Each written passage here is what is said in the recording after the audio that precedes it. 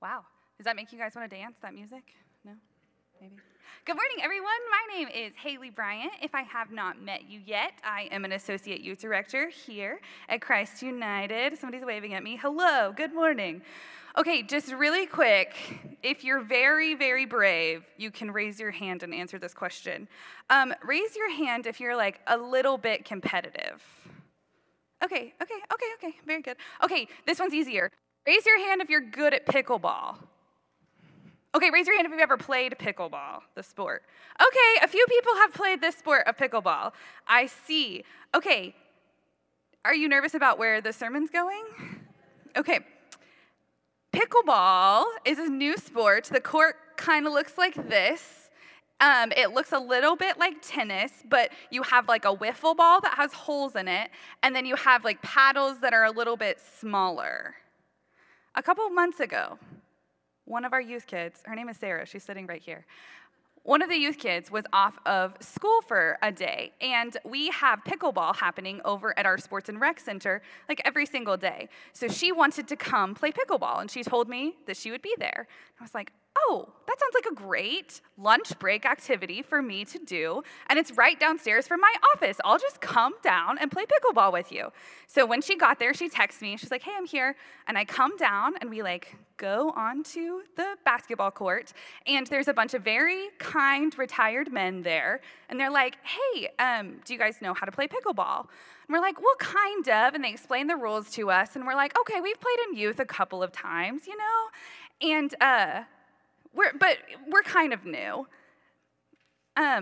I continued to serve it out of bounds over and over and over and over, and everyone who was on my team lost the whole entire time. Our other beginner, Sarah, won every single game, okay? She's really good. Don't play pickleball against her. She still continues to go back and play pickleball, and she's become very good friends with some of these men. I have not gone back. Instead, I went back up to my office immediately after losing, and I started Googling where to buy pickleball paddles, and then I read 2 articles about how to improve your pickleball game, and then I texted 3 of my friends to see if they wanted to start playing pickleball with me. Maybe I'm a little bit competitive, I don't know. And maybe there's another way to look at this. Let's go to our scripture today, which is in Matthew, starting at verse 1, we're in chapter 20. The kingdom of heaven is like a landowner who went out early in the morning to hire workers for his vineyard. After he agreed with the workers to pay them a denarian, he sent them into the vineyard. They went out, and around 9 in the morning, he saw others standing around in the marketplace doing nothing. He said to them, you also go into the vineyard, and I'll pay you whatever is right. And they went. Again, around noon, and 3 in the afternoon, he did the same thing. Around 5 in the afternoon, he went and found others standing there. And he said to them, why are you just standing around doing nothing all day long? Because nobody has hired us, they replied. He responded, you also go into the vineyard. When evening came, the owner of the vineyard called his manager and said, call the workers in and give them their wages, beginning with the last one hired and moving finally to the first. When those who were hired at 5 in the afternoon came, each one received a denarian. When those hired first came, they thought they would receive more, but each of them also received a denarian. When they received it, they grumbled against the landowner. These who were hired last worked 1 hour, and they received the same pay as we did, even though we had to work all day in the hot sun. The word of God for the people of God. Thanks be to God. In our story, this person who runs the household makes an agreement with the first workers. Those workers have some voice in what they're going to be paid because there's this conversation that happens. The agreement goes like this. You will come and work, and I will pay you 1 denarian. This is the standard payment for a day's work, and it would feed a family for around 3 to 6 days. It seems like whenever the landowner comes into the marketplace, then they hire everyone who's standing there. Everyone there goes to the vineyard.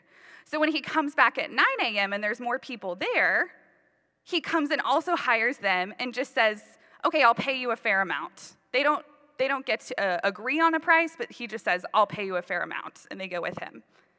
3 more times, then he comes back and finds people in the market without work. Why do there keep being more people? Where were they first thing in the morning? Well, maybe they had to take care of a parent or a child. Maybe they came from another town because they couldn't find work in their own town, so they've come over here. Maybe they finished another job and are coming in for a second shift. We don't really know, but we know that they are hired to come work here. Here's where we get just a little bit of drama. The people who come in last are paid first, paid 1 denarian, and then when it gets to our first laborers, they're also paid the same amount, and they throw a fit. Well, not really, but they aren't very happy. The sun has been hot, we've been out in it all day long. I'm an oldest child, so I understand this. I've been here the longest. Why are you not paying more attention to me? But the first workers don't really want equality because everybody's already been paid the same amount. The first workers want elevation. They want recognition that they've been here longer. But I think what they fail to realize is that they've broken the sense of community. They could have just been happy for their coworkers and been excited that they got paid well. Because the first workers were given what they needed. And the last workers were also given what they needed, a day's wage. Today we did a simple service project, writing little cards. Maybe you're still working on them. For some people who might need cheering up, we do a lot of service here at Christ United. We pack food packs, we teach kids VBS, and we leave this place and we go repair homes, we go take eyeglasses to people in need, and we pack lunches for people who don't have food. If you would like to get involved in any of those things, they're all available for your participation. Serving others is part of our mission statement because it's who we are here. The place where we might get it wrong is when we make it about us. Maybe I'm the only overcompetitive person in the room, I don't know. But I think that maybe this happens to all of us sometimes. Every single day we receive messages about not having enough and doing enough, and maybe we make service a competition. Everywhere we looked, we're being asked to spend more money and do more. People pay a lot of money to make sure that every single place we lay our eyes, they're trying to get us to buy something. Our emails and our social media tell us there's places that need us to volunteer and that jobs need to be done. I know because I send those emails to you. And doing more looks good for our service hour timesheets and on our college applications. It looks great on our resumes. Being on a committee or on the PTA looks great to other people. And I don't just want to diss on those things because those jobs need to be done. We need committee members, and we need greeters, and we need service people.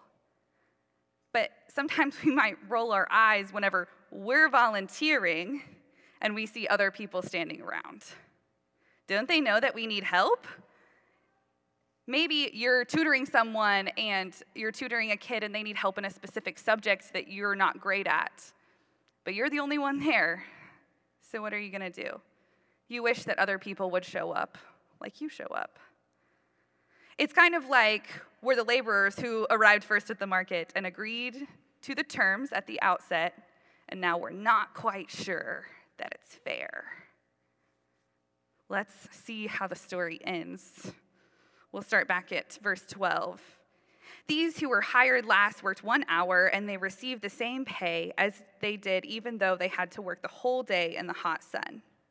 But he replied to one of them, "Friend, I did you no wrong. Didn't I agree to pay you a denarian? Take what belongs to you and go. I want to give this to the one who was hired last, the same as I gave to you. Don't I have the right to do what I want with what belongs to me? Or are you resentful because I'm generous? So those who are last will be first, and those who are first will be last. The first laborers don't understand, so the owner explains it to them. The point is not that some get more than others. The point is that everyone gets enough. No matter what time the laborers arrived, they all need the same thing. They needed work, and they received work, and they received payment for work. What's important here is the message that we see scattered throughout all of the Gospels. God cares that everybody is a part of the family of God, no matter what time they show up. In 1988, around the peak of her fame, Dolly Parton set up the Dollywood Foundation. After launching her foundation, she vowed to provide high school students in her home county with a $500 scholarship to help them attend the nearby college. She also set up a buddy program in high schools in that county, and as a result, the high school dropout rate declined from 35% to just 6% in 1 year. Dolly Parton grew up in rural Tennessee, and she grew up in a lot of poverty. Her dad couldn't read, and so she, after she became successful, began a foundation to promote literacy. It's called Imagination Library, and the program launched in 1995, and it grew really quickly. People who sign up are mailed books that are age appropriate, and it's open. At first, it was open to all kids under 5 in her home county. But it was such a huge success that in 2000, they continued to move it across the United States. In 2003, Dolly Parton's Imagination Library had mailed 1 million books. It would prove to be the first of millions, many millions of books sent to children. After opening the program to everyone in the United States, the program launched in Canada in 2006, the United Kingdom in 2007, Australia in 2013, and Ireland in 2019. In 2022, 2 million books were mailed each month. That is such an impressive legacy of service to other people. But what makes our story cool and what makes the game of pickleball really exciting isn't that it's super intense. You can pick it up on a Sunday afternoon, and yes, you might get beat by teenagers, but you can still make it a part of your daily life. And the same is true of service. We think that only big lives, people with lots of money, or everything done on a big scale matters. But each of us have already served in small ways. In February, our church hosted a special called Conference of the North Texas United Methodist Church. If you don't know a ton of Methodist politics, that's fine, maybe better, I don't know. But just know that here, a whole bunch of people were coming from around the conference to meet in our building to discuss the business of the church. So also know it was kind of a day where we anticipated some disagreements and some strife among people that were gathering together. Whenever I arrived on that Saturday morning, then our church members, people here, were holding the door open and welcoming everybody and smiling. And then throughout the day, then I saw people, refilling water and handing out snacks and pointing out where people needed to be going. I think that really matters. Holding doors for people matters, and starting a foundation like Dolly matters.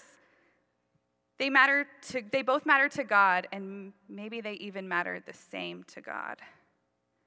Our story of workers in the field shows us that every single person's work matters. That holding open a door seems like such a small job, and it's easy enough for anyone to do. It might not have even been worth giving up that Saturday morning for. But then I remember how friendly those door greeters were and how important it was to that tension-filled day to be greeted with a smile. It just set a tone. No work that's being done in service to others is small. It all matters. pickleball was the fastest growing sport in America in 2021 and in 2022, and it's on track to hold that record again in 23. With this newfound growth, it's kind of surprising that it's been around since the 1960s. I was surprised to find this out. In the summer of 1965, Joel Pritchard and his friend Bill Bell finished playing golf and came back to Pritchard's home and found that their families were just sitting around with nothing to do. They lived in Washington State, and so it was a really nice day outside, and they wanted an activity for everyone. So on the Pritchard property, there was an old badminton court, and so they went to go find some supplies, and as they're digging through the garage, they could not find a whole set for badminton. So they did what anybody who hangs out with children does and improvised. So they found some ping pong paddles and a ball that was like perforated, and they go out to the court, and originally they kept it at like badminton height, which is 60 inches, I didn't know. And they decided that that was kind of too high and that the ball bounced really well on the asphalt. So they lowered down the net and started hitting the ball back and forth.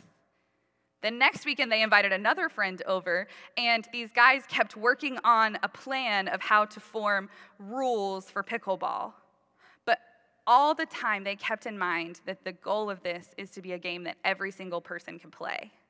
They wanted it to bring people together and to connect people with one another.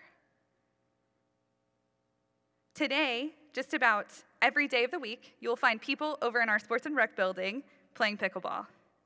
Sarah regularly plays over there and has made friends with a whole bunch of the people there.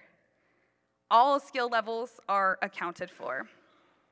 When I left the pickleball game and I was mad and focused on winning, I was missing the point. It's not about who the best pickleball player is, it's about playing together. For the workers in the vineyard, it wasn't about what time they arrived, it was about showing up. May we too show up in service of others, knowing it isn't a competition, it's about working together. Amen.